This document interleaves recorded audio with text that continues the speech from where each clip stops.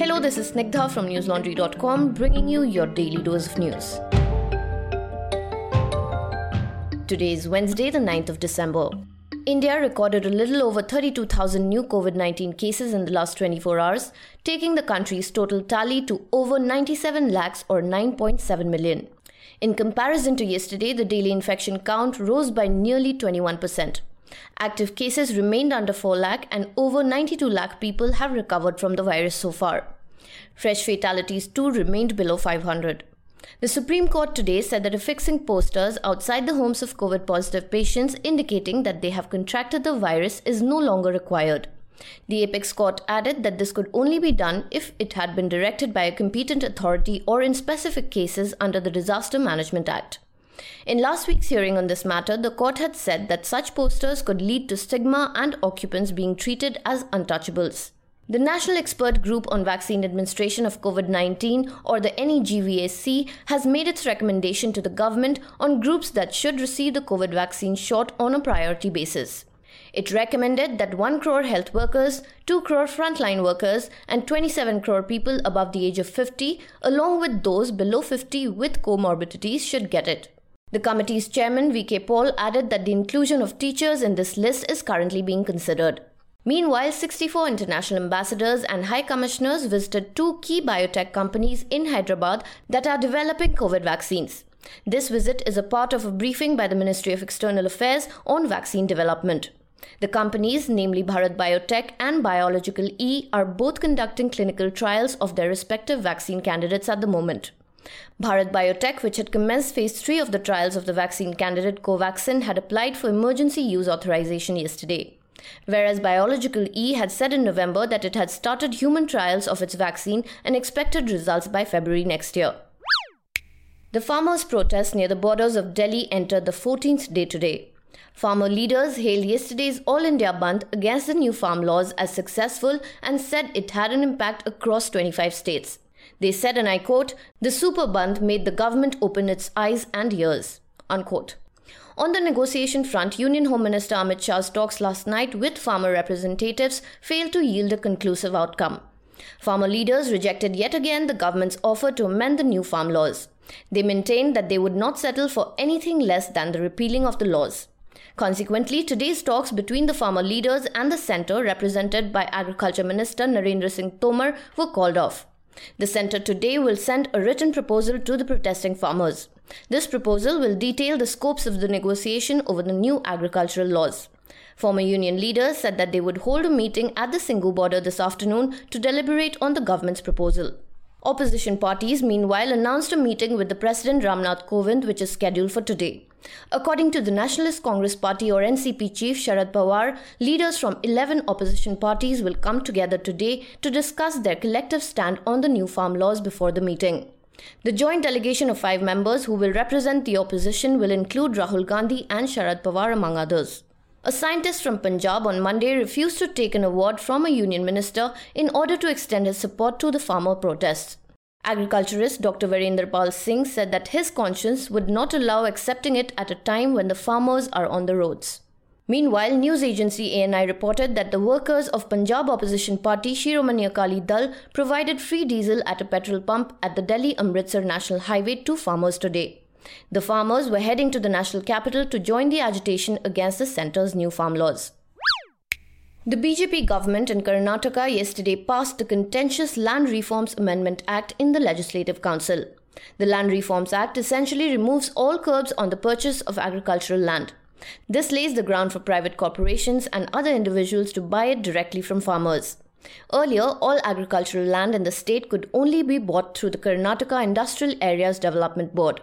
The sale of land was also subject to multiple conditions. The act was passed yesterday by 37 votes over 21 in the 75-member council. 9 members of the Congress chose not to vote. Earlier this year, when the contentious bill was passed in the State Assembly, the Congress had staged a walkout, calling it a death warrant for farmers. This time, however, the passing of the act was supported by the Janata Dal Secular, which had earlier opposed the amendments. Incidentally, the passing of the bills comes at a time where farmer groups are protesting the centre's new farm laws around the national capital. And these farm laws are also opening up the agricultural market to private players. In another update on land acquisition, the Supreme Court today said that the central government can notify any land and acquire it for national highway projects. The judgment was given in a case pertaining to the acquisition of land for the building of the 8-lane Chennai-Salem National Highway. In order to do this, the Apex Court ruled over a Madras High Court judgment. In its judgment, the High Court had maintained that prior environmental clearance was required before building the highway as it passed through a forest region. At least 5 civilians were injured in a grenade explosion in North Kashmir's Baramulla district today. The incident took place at the main market in Singhpora neighborhood of Patan. Inspector General of Kashmir Police Vijay Kumar said, and I quote, "An overground worker hurled a grenade in Singhpora when a security convoy was passing through the national highway. 45 civilians were injured and all of them are in stable condition at the hospital. We are finding out the outfit behind this. They will be arrested soon." Unquote. Following the incident, a search operation was started by a joint team of 29 Rashtriya Rifles, Special Operation Groups and the Central Reserve Police Force. In another incident from the valley, Kashmir IGP Vijay Kumar said that 3 Al-Badr militants were killed in an encounter in South Kashmir's Pulwama district today. The outfit Al-Badr was allegedly formed by the Pakistani Inter-Services Intelligence or ISI in 1998. It is known to operate from the Jammu and Kashmir region. According to a Greater Kashmir report, a civilian was also injured in the gunfight between the militants and the armed forces. The gunfight took place after a joint team of the Indian Army, the police and the CRPF launched a coordinated search operation in the Tikkan area. As the security forces neared the suspected hiding spot, the militants opened fire. This is the 3rd such operation launched by the security forces in Kashmir since last night. Referring to the refusal of Mumbai's Taloja jail authorities to accept a parcel that contained activist Gautam Navlakha's spectacles, the Bombay High Court said yesterday that humanity is the most important. The court added that it was high time that a workshop be conducted to sensitize the prison officials to the needs of inmates. 70-year-old Navlakha is one of the activists arrested in the Bhima Koregaon case. Navlakha's partner Sabah Hussain had said on Monday that his spectacles were stolen in jail and that he needed a new pair urgently.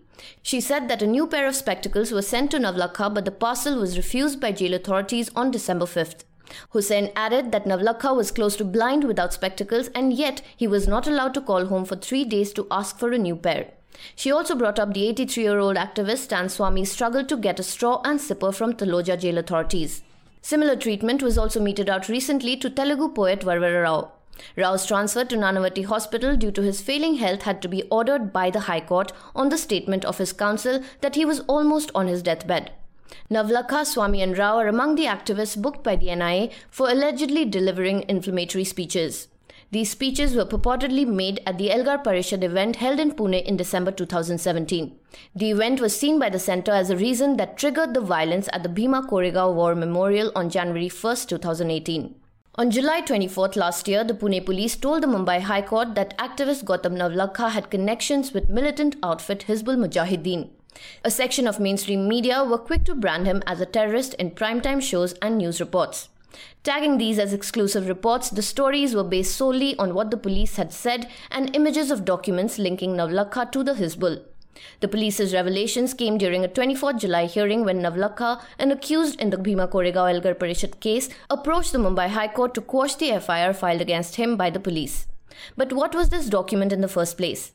That was an excerpt from a story where my colleague Pratik accessed the documents mentioned by the police in their charge sheet. To find out more about the validity of these claims, go to newslaundry.com and read Pratik's report from last year titled Dissecting the Maoist Document About Gautam Navlakha.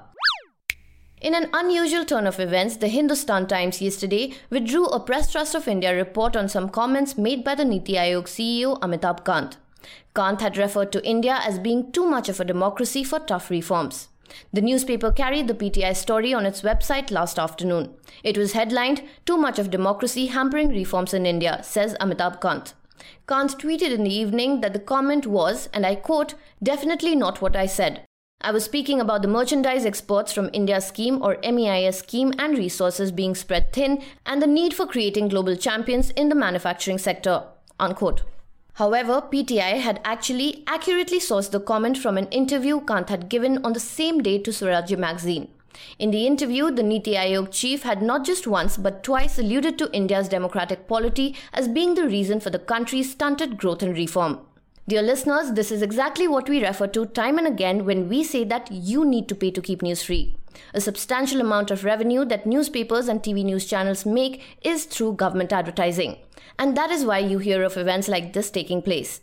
A newspaper with a circulation as large as the Hindustan Times withdrawing the opinions or comments that an official of the central government clearly seems to have made about democracy, the very idea that holds our country together, should concern us. It is time to rethink the flawed news model itself. And this is where independent media comes in. News Laundry is one such organization that is dedicated to maintaining press freedom, which is why we decided to remain 100% ad-free. No government or sponsors to meddle with us in our path to serve you stories that matter. But in order for us to remain afloat, you need to step in. Subscribe to News Laundry. To survive in this world dominated by legacy media, we count on folks like you who understand the importance of keeping media independent. So go through our website, go through all our ground reports, podcasts and video interviews, and while you're at it, go ahead and hit that subscribe button on the top right corner of the website. It is just $300 a month for the lowest plan. And now for some international updates. COVID-19 has infected over 68.3 million people around the world, out of which more than 1.56 million have lost their lives to the virus. COVID cases in the United States have crossed the 15 million mark. This comes at a time when regulators are a step closer to approving a COVID-19 vaccine, and Britain has already started inoculating people. The virus killed 15,000 Americans in just the last 1 week. In some good news, however, Pfizer cleared another hurdle on Tuesday when the US Food and Drug Administration released documents that raised no new red flags over the safety or the efficacy of the vaccine. United Kingdom Science Chief, meanwhile, has warned that citizens may still need masks next winter. People in the United Kingdom may still be wearing masks in a year's time despite the country's national vaccination program getting underway. In other vaccine-related news, the United Arab Emirates has said that a Chinese coronavirus vaccine tested in the Federation of Sheikdoms is 86% effective. This is the first public statement made regarding the efficacy of the Chinese vaccine. The vaccine was created by Chinese state-owned pharmaceutical giant Sinopharm, involving 31,000 volunteers from 125 countries. After a small bunch of cases linked to people crossing undetected into the country emerged, Thailand has decided to deploy drones and increase military patrols along its border with Myanmar. That's all for today. Have a great day or a good night depending on where you're listening from. See you tomorrow. All the News Laundry podcasts are available on Stitcher, iTunes and any other podcast platform. Please subscribe to News Laundry. Help us keep news independent. To catch all our podcasts on news, pop culture, current affairs and sport, visit newslaundry.com. Follow us on Facebook, Twitter and Instagram and subscribe to our YouTube channel.